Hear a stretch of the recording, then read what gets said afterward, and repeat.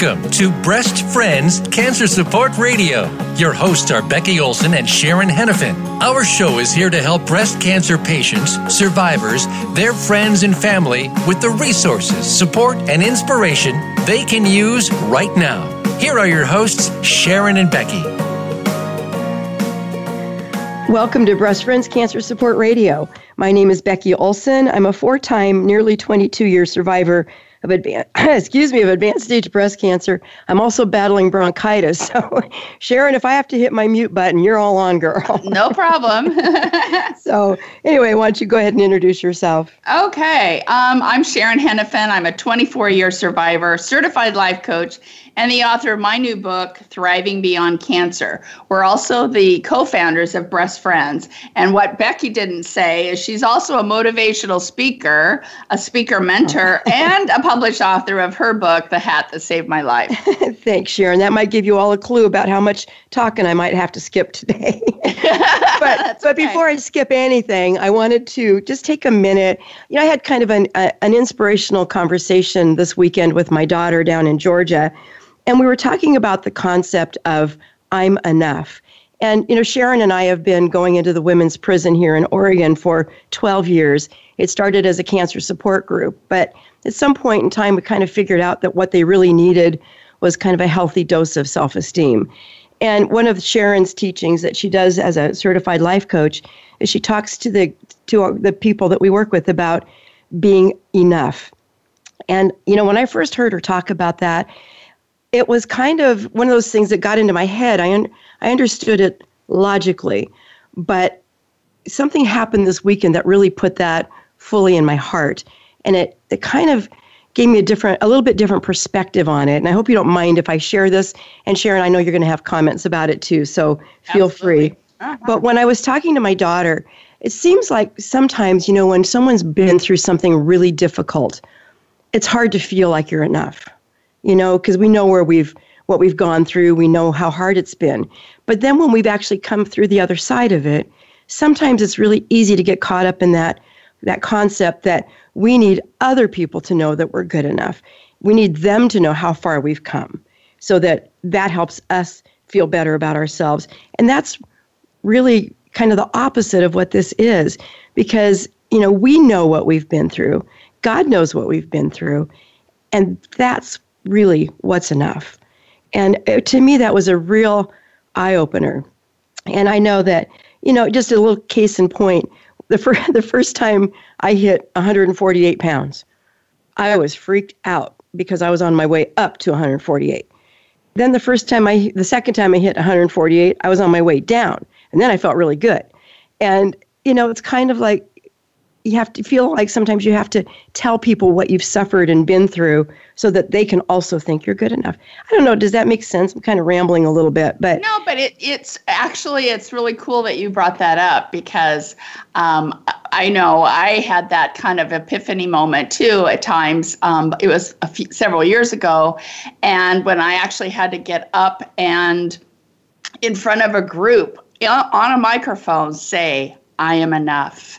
And I couldn't do it without actually getting very emotional, crying, the whole 9 yards.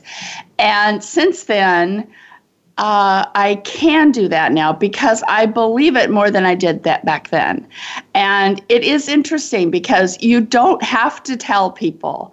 And I think that is an interesting spin on it, Becky. I'm glad you brought that up. Well, I have my daughter to thank for that. She's very wise. So, yeah, that's great. So, well, thank you for indulging in that moment. So we're going to get on with our show now because we have a really packed show. Our guest today is Dr. John West. Dr. West is a breast cancer surgeon and the author of Prevent, Survive, Thrive, Every Woman's Guide to Optimal Breast Care. And his goal is to save lives by providing the most up-to-date, medically sound answers to many confusing and controversial questions facing all of us.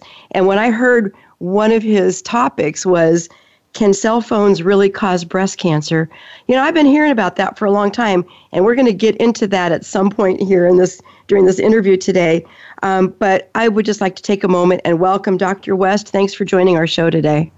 Well, thanks for having me. This is a pleasure. Well, we're delighted to have you. So why don't you take a minute and introduce yourself to our audience? Tell us where you work, how'd you get into oncology, and why specifically breast cancer?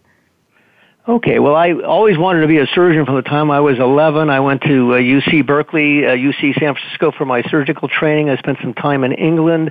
I came into practice in Orange County in 1973. At that point, I was doing mostly trauma and vascular surgery, but I was there at the time we were doing radical mastectomies, and before the time of good, effective chemo, and before the time of mammograms. So I saw all this take place in the last 40 years, and I've seen incredible progress. But what prompted me to think about doing a book was, despite all this progress, a large percentage of the women are not taking advantage of it. The doctors are not taking a leading role, and I've come to the conclusion that if women want optimal care, they have to take charge of their breast care. And that's what the book is designed to do, to inspire them to take charge of their breast health.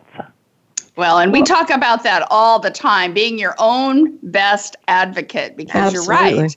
We absolutely need to do that because we know our bodies. And so you're right. We can't rely on the healthcare system to kind of take care of us. We need to take charge. Yep.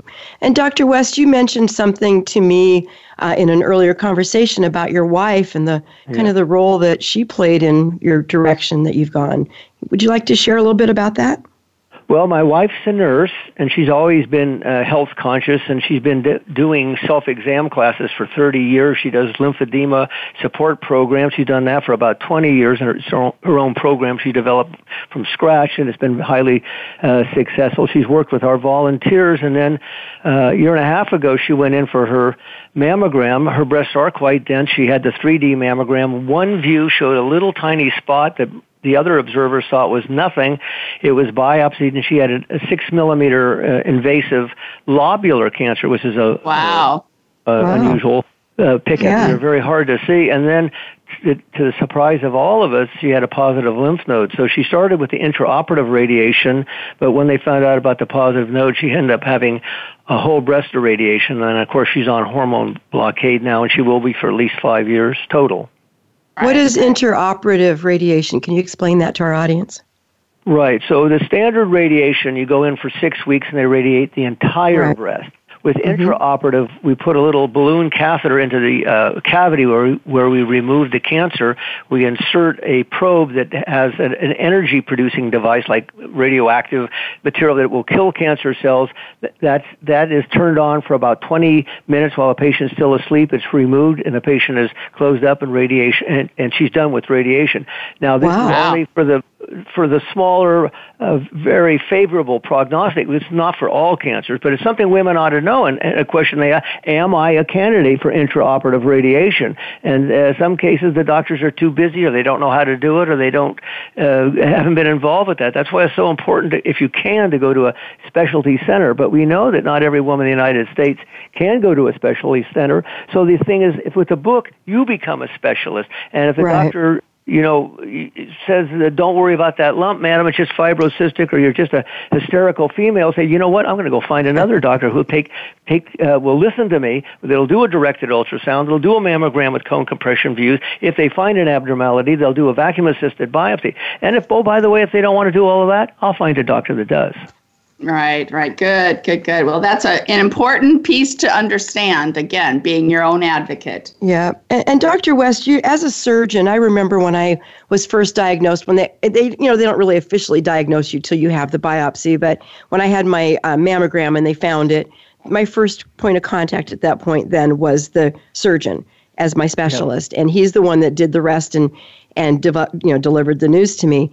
As that person, because that's what you are as well, when we go see that specialist for the first time, what are some of the questions that we should be asking our surgeon at that initial diagnosis? Is there a key thing that we should be asking them about? I approached that problem with the book, and what I came up with is there's about 12 things that you should consider on your first visit, and of those 12 things, you should pick out 3 or 4 that really apply to you. And if you're not sure, just add it and the doctor can explain it. But it's nice to go in with a thoughtful list so that you can go back home and then take notes on it. And there's some of those things that don't apply to you. You may ask about IORT, even though you're not a candidate. You need to know about it. You need to know, do you need chemotherapy first? You need to know, do you need to do genetic testing? Are you a candidate to save your breast?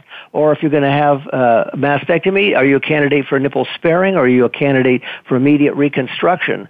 So that's a complex discussion. It's different with every patient, and not every patient can come in prepared. And so the first thing I ask a patient after, we've had a hug and we sit down to talk is, do you have any questions? Because that's a real clue to me as to where they are in the process.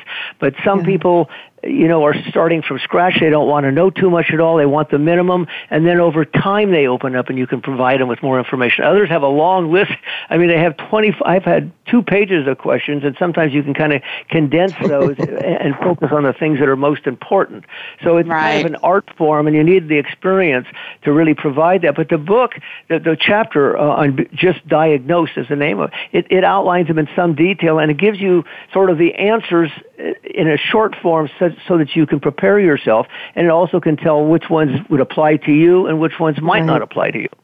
Well, having been on the other side of this, being a patient, and I've been a patient 4 times now, I think that the first time out, you're so scared. You don't know anything about books. You don't have that in your back pocket. You're just scared. You don't even sometimes know what to ask. I think you find out when you start. Yeah, you don't know what you don't know. Yeah, so the chances that somebody's going to have already read your book and know these things probably is pretty slim to none at that point. But we will definitely talk about your book at the end.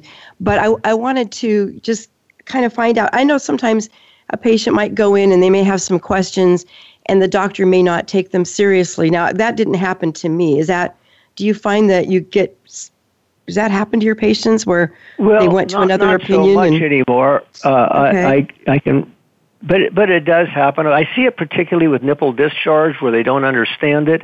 I see it very commonly with Paget's disease, which is a focal skin kind of cancer that can be lethal if not diagnosed early, but is curable if it is diagnosed early. And in terms of lumps, most of the doctors now send them off to breast imaging. I think it's up to the woman to say, maybe I'm only 35, but it runs in my family, and even though you don't think I need a mammogram, I think I need a mammogram. And so the rule that we use for under 40 is if your first-degree relative, your mother, for instance, had it at 45, you should start yearly screening at 35. So that's a general rule that we use, and I think and younger women should probably have the 3D mammogram because their breasts tend to be dense, and if their breasts are dense, they should consider follow-up with a screening ultrasound, or if they have a strong family history, we add the MRI.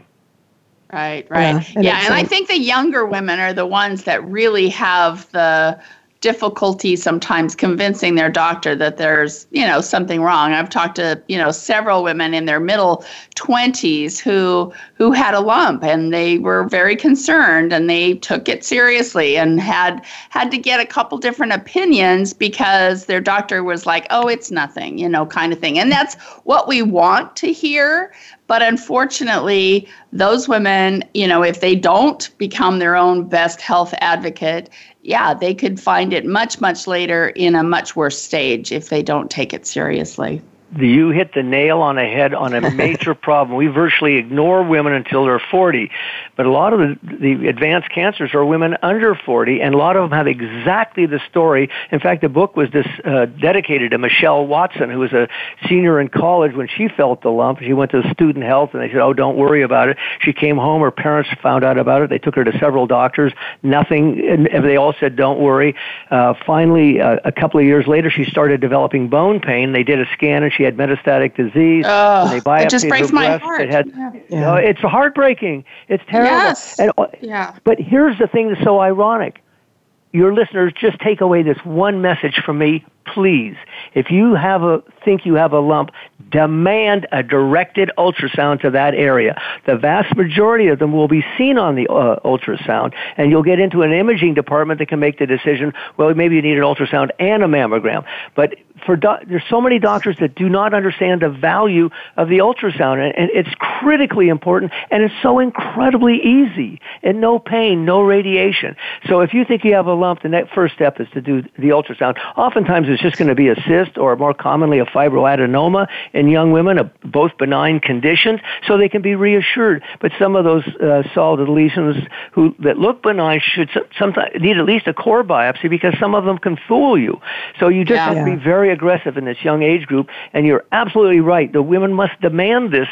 They're seeing primary care doctors that are so busy on their computer, and that they don't have time to go into this thing. It's easier for them to say, "Oh, you don't need a mammogram. Oh, don't worry about the lump," or because they just don't have the time or sometimes the mindset to deal with this kind of an issue. Right. And if they haven't worked with a lot of young women who've had cancer, then that would make sense, because in my opinion, it's a shame to have anyone go through that. I mean, I was 40 and I thought that was way, way, way too young, because anybody that I had ever talked to at that point in my life had always been in their late 50s or 60s or 70s. I mean, they were way much older, and it was like, ugh.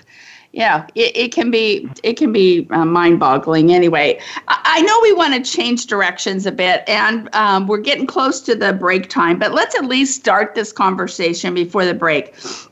Talk about the recommendations being pushed to change the screening mammograms from age 40 to 50. Obviously, you have a strong opinion about our younger women, and how about that middle age that we're talking about? Will it save more lives?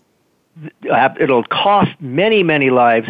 I agree. The public, first of all, is based on totally flawed data. It's done by primary care doctors. It's the same group that said Pap smears every 3 years. The same group that told men to stop getting their PSA until they're 50. Well, guess what? It turns out now that men have generally stopped doing it until 50. They're showing up with a higher incidence of advanced prostate cancer. The exact same thing would happen with breast cancer. A woman who has a stage 1 or a stage 2 breast cancer at age 42 or 43 will have a stage 3 or a stage 4 breast cancer in most cases by the age of 50. So they need more radical surgery. They have a higher mortality rate. So it is just mind-boggling that these primary care doctors could come up with recommendations that are so stupid. I mean, first of all, there are more years of life lost for women in their 40s than all the years of life lost from 50 on. Breast cancer is a disease of young women, not a disease of old women. Now, older women, of course, get it, but it tends to be less aggressive, and they're getting all the help they need. That by then they're usually getting their mammogram. But it's women under 40 now that are being ignored, and we need to pay more attention to them. And the ultrasound is key. The women to 40 to 50, that's a big, big group. These are productive women who have families, and if there's a delay in diagnosis, and they have to have a mastectomy and chemotherapy, and sometimes not make it just because they delayed that mammogram, that's a tragedy, and it's a tragedy that can be 100% avoided.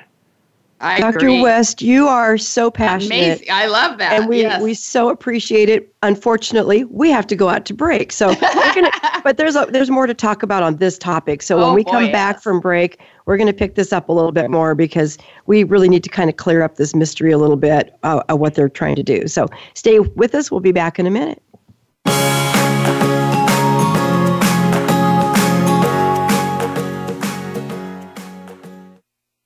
Become our friend on Facebook. Post your thoughts about our shows and network on our timeline. Visit Facebook.com/Voice America.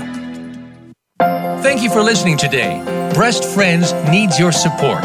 We rely on donations to keep our doors open and to keep this radio program alive.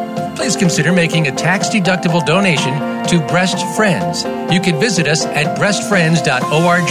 You can also like us on Facebook at Breast Friends of Oregon. Be sure to tune in to the Voice America Health and Wellness channel every Wednesday at 9 a.m. Pacific Time and Thursdays at 9 a.m. Pacific Time on the Voice America Women's channel. For Breast Friends Cancer Support Radio, visit breastfriends.org and contribute today. When was the last time you felt free? It's time to uncover that feeling again with the compassion of a cross and shield and the power of a card. that opens doors to the best hospitals and medical centers in all 50 states, giving you the freedom to love, to dream, to dance like no one is watching. Regions Blue Cross Blue Shield.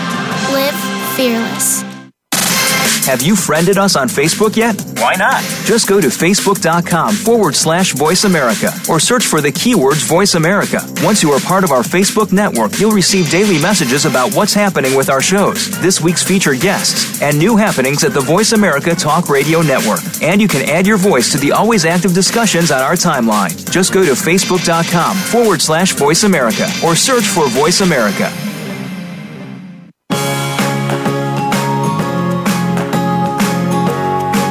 You are tuned into Breast Friends Cancer Support Radio.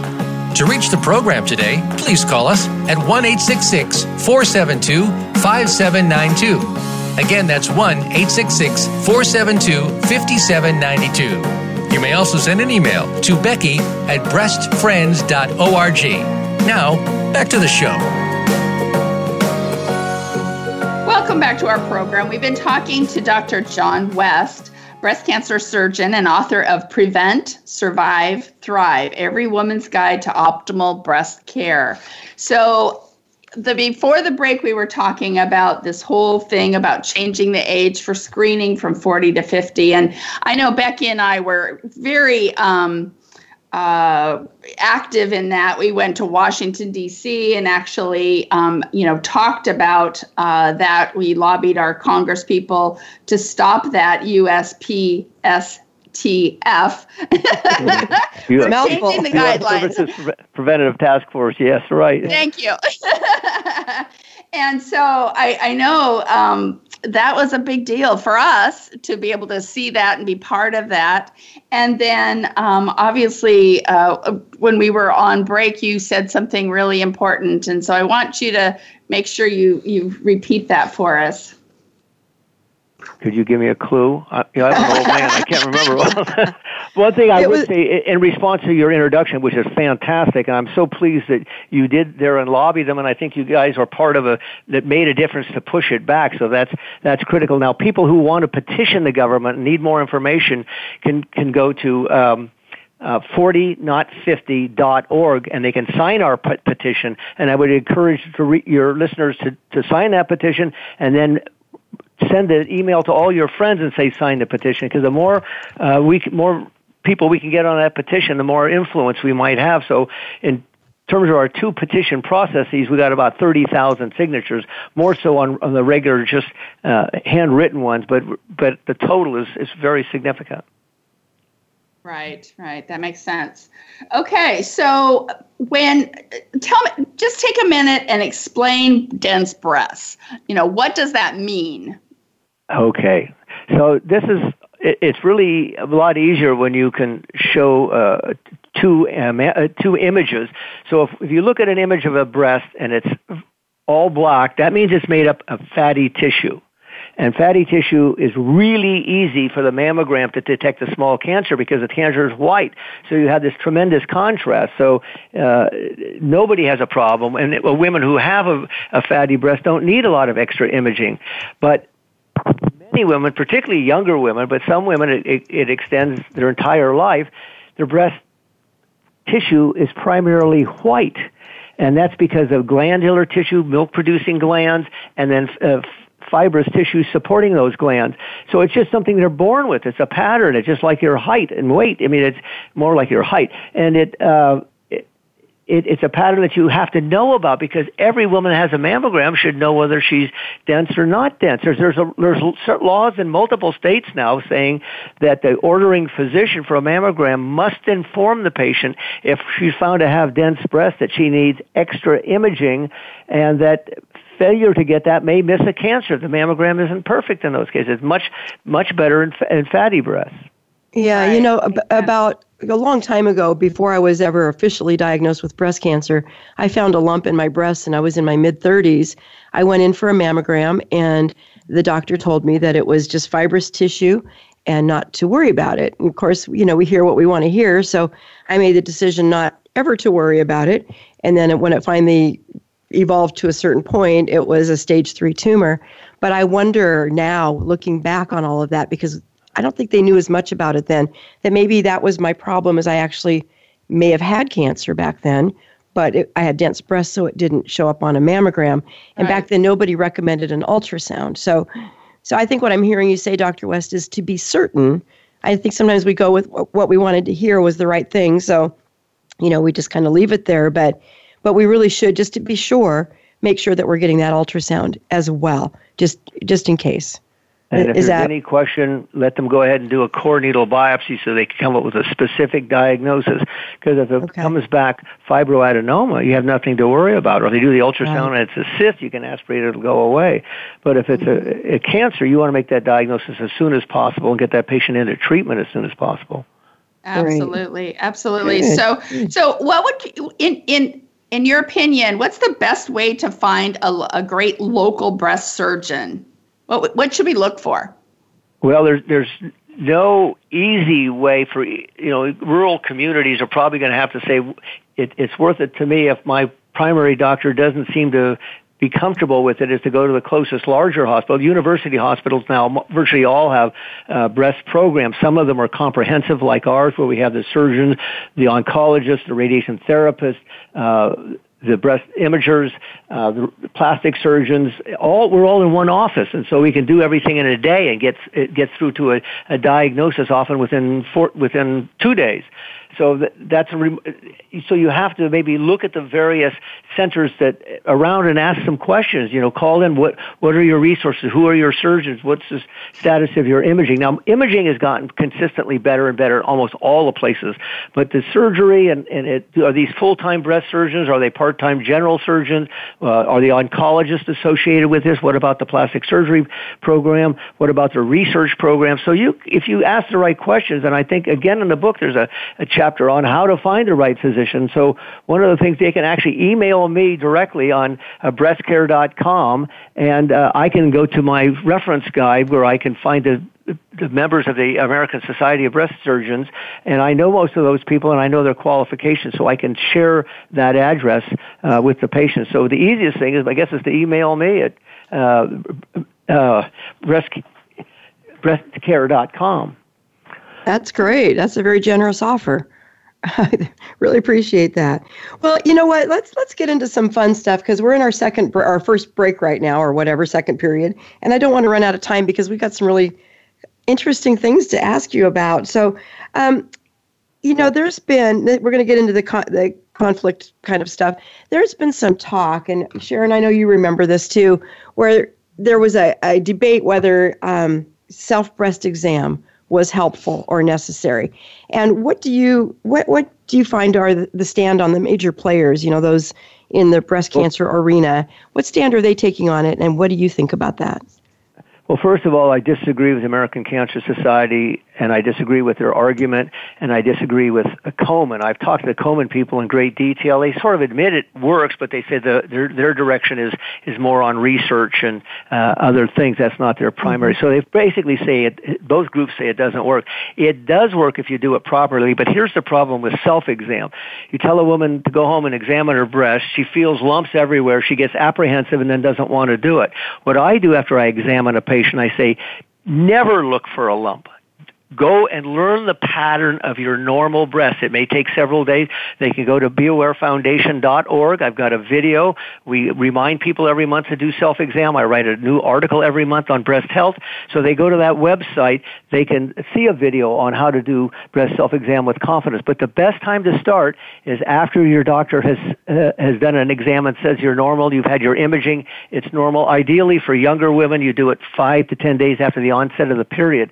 So if they learn the normal pattern, they've got it fixed in their mind, and they stop looking for lumps and just go through a careful exam on a regular basis, on a monthly basis, if something changes in there, they'll know it right away. They'll know. And they'll go into their doctor. And they say, what is this? And if the doctor says, well, I don't feel anything. Well, you know what? I've seen that happen where I couldn't feel the cancer. The patient could feel it, put an ultrasound on it, and this thing lights up. So I think it doesn't work the way it's taught in general, the way the American Cancer Society, unless some patients will catch on to that, but it's a lot easier to do it and not look for lumps and learn the pattern, do it regular, and trust your brain. If something changes, you'll pick it up before the doctor could pick it up. Yeah. Exactly. If you know what normal is for you, you'll be able to tell what isn't normal. If there's something in there that's a change in your breast tissue. And so I think that is the biggest message, is to know what normal is for you. And then whether you or your partner can just almost detect something different. Yeah. And I have to tell you guys, Dr. Joyce, let me just say this real quick. Let me just say this real quick, okay? When I had my first cancer on my right side, it was 8 years later, and I had been going in for annual mammograms, and it had been 10 months since my previous mammogram. And I felt my own tumor on the left side in the shower, and it was big. And I think what happened is it was so deep, it just finally got big enough for me to feel. And I felt it on a self-breast exam because I did mine in the shower with soap, and it was really kind of an easy way to do that. But had I not found it then, and I waited, a few more months for my next mammogram, who knows how advanced, because it was stage 3 then too. So, I totally agree that it is necessary, but they do need to be done right. And I think that's the main message, is that if they don't give the proper instructions and you're doing it wrong and you don't catch anything, then they're probably not as effective. So I think that's really... The problem is there's not a quantitative way to prove if they're saving lives. And so I think that's probably why, some of the bigger organizations have taken the stand that they have, is because they cannot prove that it really is helping. But I've talked to women on a regular basis that have found their own lumps. So I know it works. It's just knowing what's normal for you. Yeah. Overall, in this country, half of the cancers present as lumps. Now, in an urban area like Orange County, lumps are, for the women that go in for the mammograms, are fairly unusual because we usually catch them before they're palpable. But out in the general community, most people who are not being followed in a breast center, those will often show up as a lump. That's what brings them into the center. They use the ultrasound. They make the diagnosis. So I know it's just a layer of protection. And I think when you learn to do it with confidence, you feel better about things.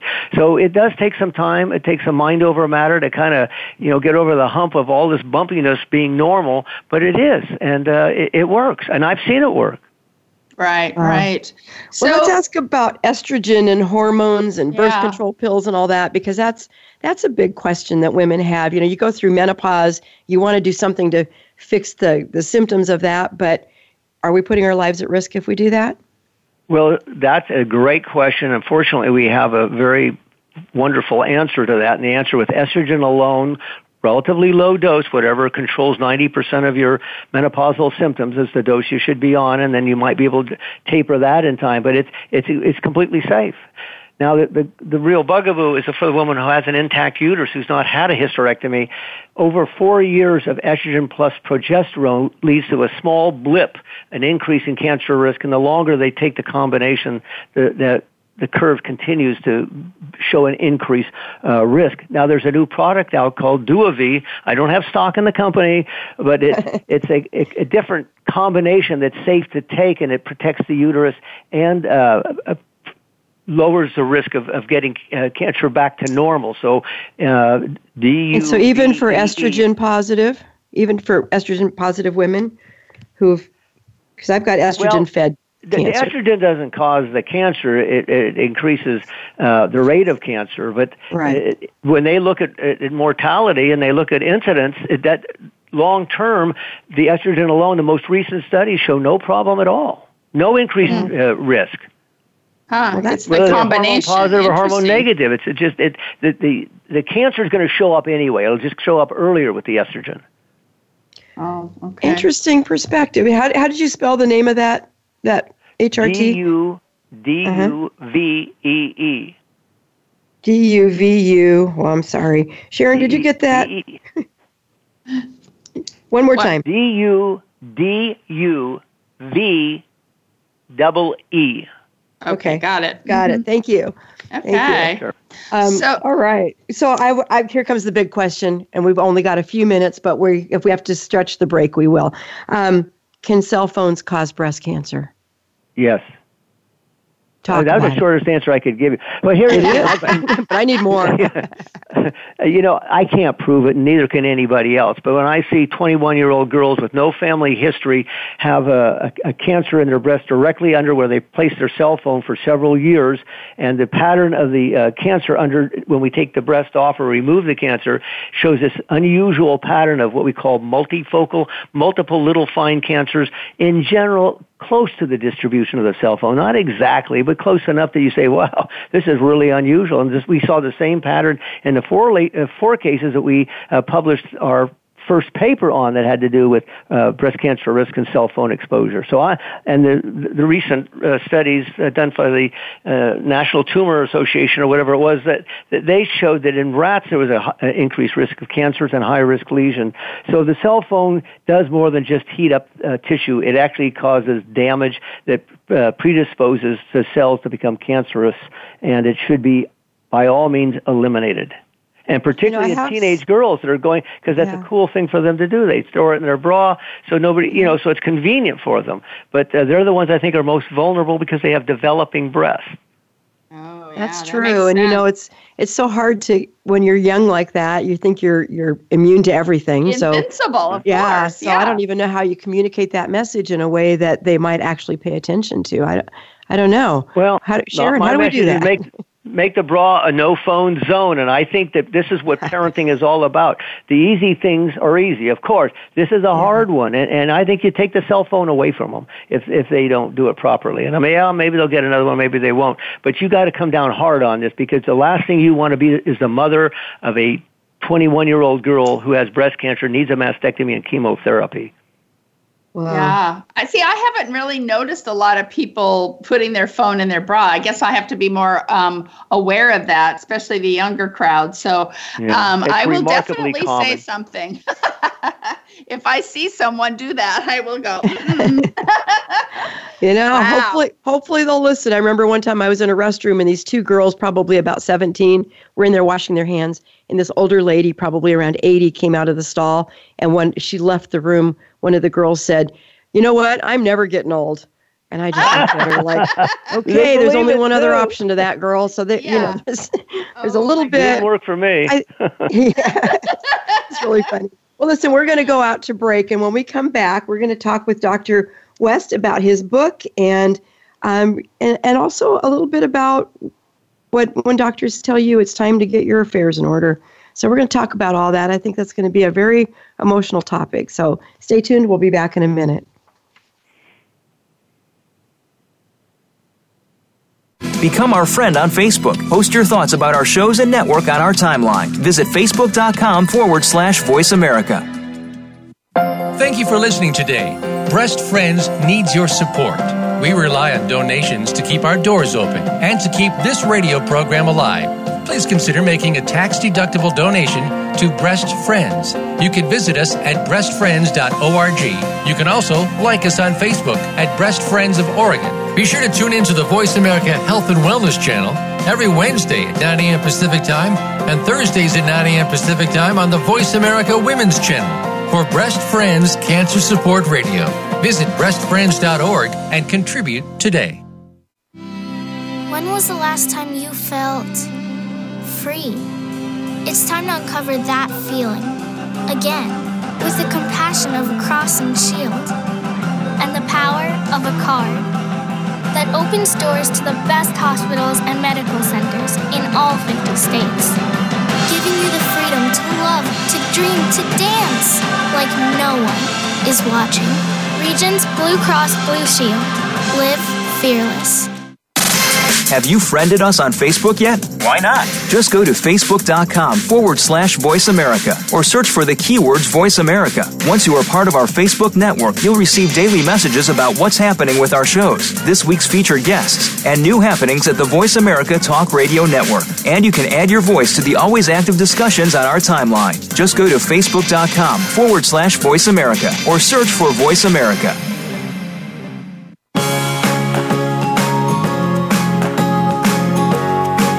You are tuned into Breast Friends Cancer Support Radio. To reach the program today, please call us at 1-866-472-5792. Again, that's 1-866-472-5792. You may also send an email to becky@breastfriends.org. Now, back to the show. Welcome back to our program. We've been talking to Dr. John West, breast cancer surgeon and author of Prevent, Survive, Thrive, Every Woman's Guide to Optimal Breast Care. So while we were on break, we were talking about stress. And so, Dr. West, I would love to hear your opinion about stress and how that may have something to do with women getting our breast cancer. Well, I think there's a correlation. It's one of those things just like the cell phones. It's hard to prove it.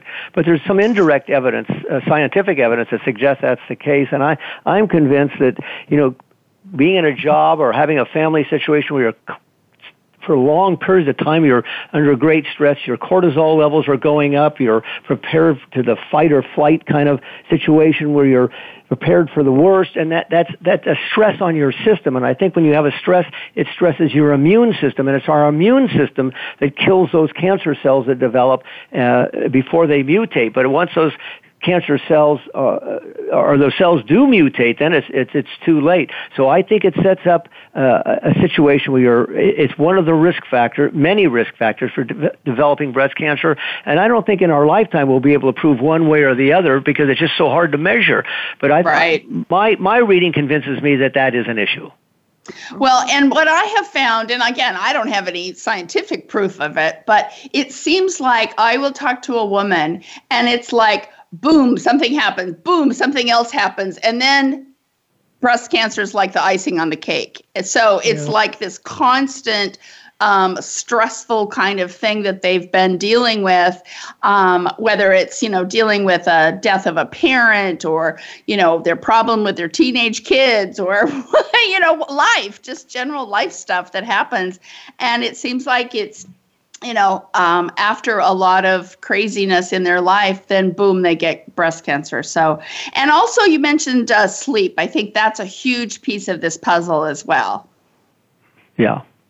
I think that, it's very hard to get out of stressful situations, but I think just taking a deep breath, learning maybe to meditate or take yoga, we need to exercise. Those things are all very powerful risk reducers. And so most of us are under stress a lot of the time, and we have to learn how to deal with that stress more effectively. Right. That makes sense. And of course, that can cause problems sleeping. And so then if we're not getting our 7-8 hours of sleep, then that continues to break down our immune system, I believe. I think you're right. Yeah. Makes sense. So, let's, talk about that elephant in the room. What do you do if your oncologist states that there's no hope and it's time to fill out your will and kind of get your affairs in order? So what's your feeling about that? Had several situations. Let me just give you an example of the first patient that I had that informed me that's what she was told. But this is Barbara Scott. I can give you her name because she's willing to talk to anyone. She's at our center regularly. She was 34 when she found a lump. They biopsied it was cancer. They took off her breast. There were no nodes. They said everything's fine. She started following with her oncologist at every 6-month interval. At the third 6-month interval, he had her get a chest X-ray before she showed up. When they were sitting talking, he showed the X-ray and he said, your lungs are basically full of cancer. You have approximately 6 months to live. I'm going to give you chemo, but it's only going to slow the growth, so now's the time to fill out your will. Well, she's 34-year survivor right now. It turns out she was BRCA positive. And you just don't know. And we've seen patients who we think had so little chance of survival. But here's the big news, is that we have new immunotherapy coming on board that we are absolutely convinced that it has a potential, even with advanced cancers. And if they want to call us, if they have an advanced triple-negative cancer, we can get them on a protocol to block that. But we, with Jimmy Carter had those multiple mets to his brain. They weren't responding to treatment. They thought ready to give up. They gave him immunotherapy blocking drug those 3 years ago, and now he's totally tumor-free. Oh my gosh, isn't that crazy? Yeah, so we are coming up with so many wonderful advances in the oncology department. And I guess my feeling is once you lose hope, you kind of pack up your tent and go home. And And so getting a second opinion when you get some crushing news like that might be helpful. Getting on trials, looking up those kinds of things to see, again, being your own best health advocate, because if you're ready to go, that's one thing. But, I don't think any 34-year-old woman is ready to go. Not even a little bit. Yeah. Not even a little bit. So, that's a tough one. Well, we're before we run out of time, I really want to get to your book. So why don't you tell us about your book? Why did you write it? That sort of thing. Tell it, because it sounds like it's great. I have a 40-year perspective. Not a lot of people have that. I've seen us go from radical mastectomy to nipple-sparing mastectomy to a whole host of things in terms of early detection with the new MRIs and the 3D mammograms, great progress in risk assessment and risk reduction, genetics. But the reality is most people are just not aware of it. Most doctors are not aware of it, and it's not going to get better. It's going to get worse. The doctor's going to have less and less time to talk with patients because they have more and more paperwork to do. So I kept, for about a year, I thought I should write the book. And then I was sitting down with a patient doing a second opinion, and she had a very complex case. I got done talking to her. She kind of put her head down. Normally, that doesn't happen. And she paused, and then she looked up at me, and she says, "Doc, just tell me what you would do if I were your wife." I said, "You know what? That's right. That's exactly what every woman wants." So that's the advice I give in my book. What I would tell my wife, my daughter, my granddaughter, this is the best advice I know how to give. And I've seen it work. It can save lives. Absolutely. Yeah, that's great. Sense. So how can our... Oh, I'm sorry. Go ahead, Sharon. I was just going to ask, so how do our listeners get a copy of your book? Well, they can just go to Amazon.com and type it in, and it pops right up. If they want more information on the book, I think breastcare.com gives pictures and descriptions and provides some information that might be useful. So, but the main thing is go to Amazon. That's where you can get the book, and you can get it delivered in a day or two. That's great. So what do you see in the future? Is there a cure for breast cancer? Is it in sight? Yes, I think so. My new boss is Patrick Soon-Shiong, who's probably the lead cancer investigator, I think, in the world. He is convinced that he can have cancer cured by the year 2020, and I'm working with him now, and he's doing everything humanly possible to make that a date, to make sure that he can treat any. Right now he's treating advanced cancers.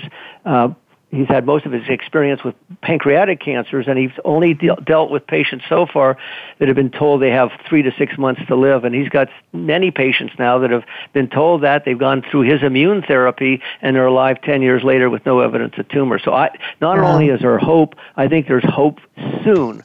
I think we're on target to really take care of this terrible disease.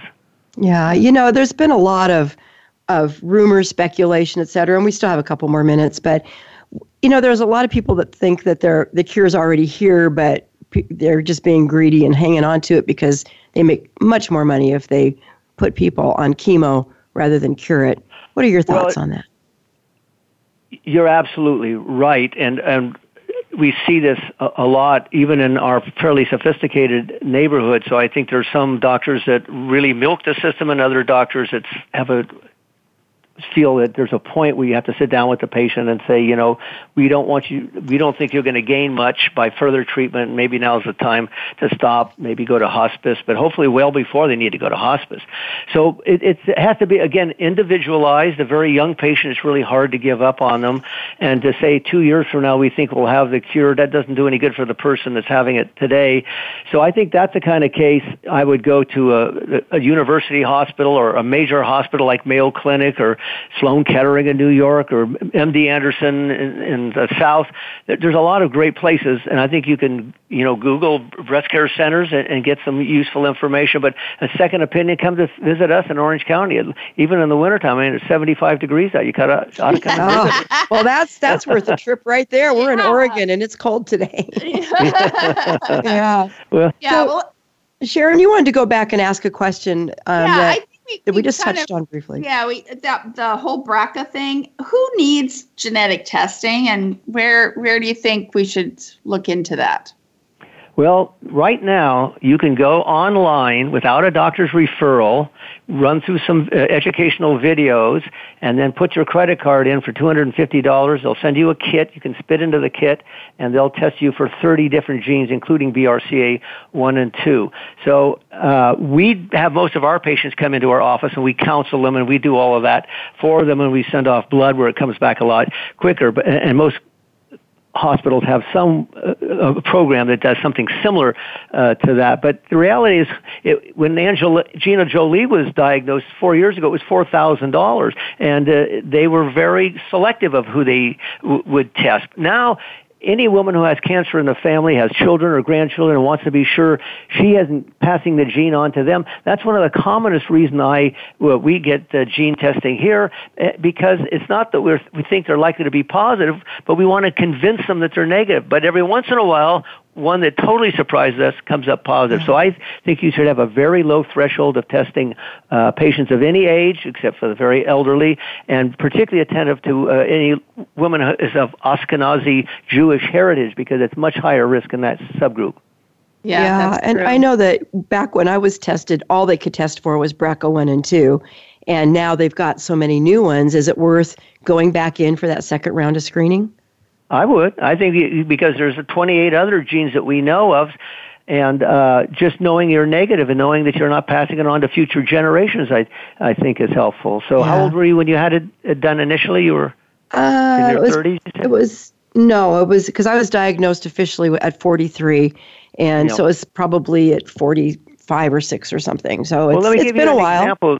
We had a 43-year-old that came to us with cancer, so we automatically sent it off at that age. It came back negative. It came back positive. She had the mutation. She said, that's impossible. It's not in my family. And so she went and really looked into the family history and called people. It turns out her great-grandfather had invasive breast cancer, who passed the gene on to her grandfather, who passed it on to her father, who passed it on to her. So the point is, we don't know. That's true. And they didn't talk about it back then. Yeah, if it's in your family, I think future generations have the right to know, so we don't have to test every one of them. If you test negative, then you know you couldn't have passed it on from your side of the family. You have to consider the father's side of the family, of course. As well, yeah. Yeah, my dad's side of the family had quite a bit of breast cancer in it, and I didn't know that when I was first diagnosed because, again, no one talked about it. So that's a we learned the hard way, but I tested negative. We're learning. Yeah. I tested negative, but there's still maybe something there. Well, Dr. West, we're coming to the close of our program, but I want to remind our listeners, go to Amazon.com, search for the book Prevent, Survive, Thrive, Every Woman's Guide to Optimal Breast Care. Sounds like a fascinating book. I'm sorry to say I haven't read it yet, but it sounds like a great book, and I really appreciate you so much for writing it, for the passion that you have around all of this. You're just a breath of fresh air. We know you're in our court. And Sharon, you have anything to add to that? Because I think this has been great. No, I'm excited to have had you on our show, Dr. West. And so thank you for being with us. And with that, I think we need to just chat about Breast Friends for a second. Just for a second, yeah. So, we do have a pretty good website, and a lot of those questions that come into Dr. West when people are first diagnosed, some of those might be coming right off our website. We have a page called Questions to Ask Your Doctor, and there's a lot of other good resources on there. So go to breastfriends.org, search around in the search tool. You can find all kinds of stuff. We also have an app you can download. It's called the Breast Friends app, and it's available through Google Play Store as well as the App Store. Also, just for those who are listening and maybe have never thought about doing this before, we provide this program for free. We don't charge any of our guests to be on our show, but we do still have to pay for the show. So we would love it if you would consider, if you're listening to our show today, go to breastfriends.org. There's a big blue button right at the top of the page that says donate. And you are welcome to make a donation there. Anything that you can provide to us helps us keep this show going, as well as all of our other programs and services. Boy, this bronchitis is catching up to me. I can tell. But we will be back next week. We've got a pretty exciting show again next week for you, and we will be back. Until then, remember, there is always hope, and we're here to help you find it.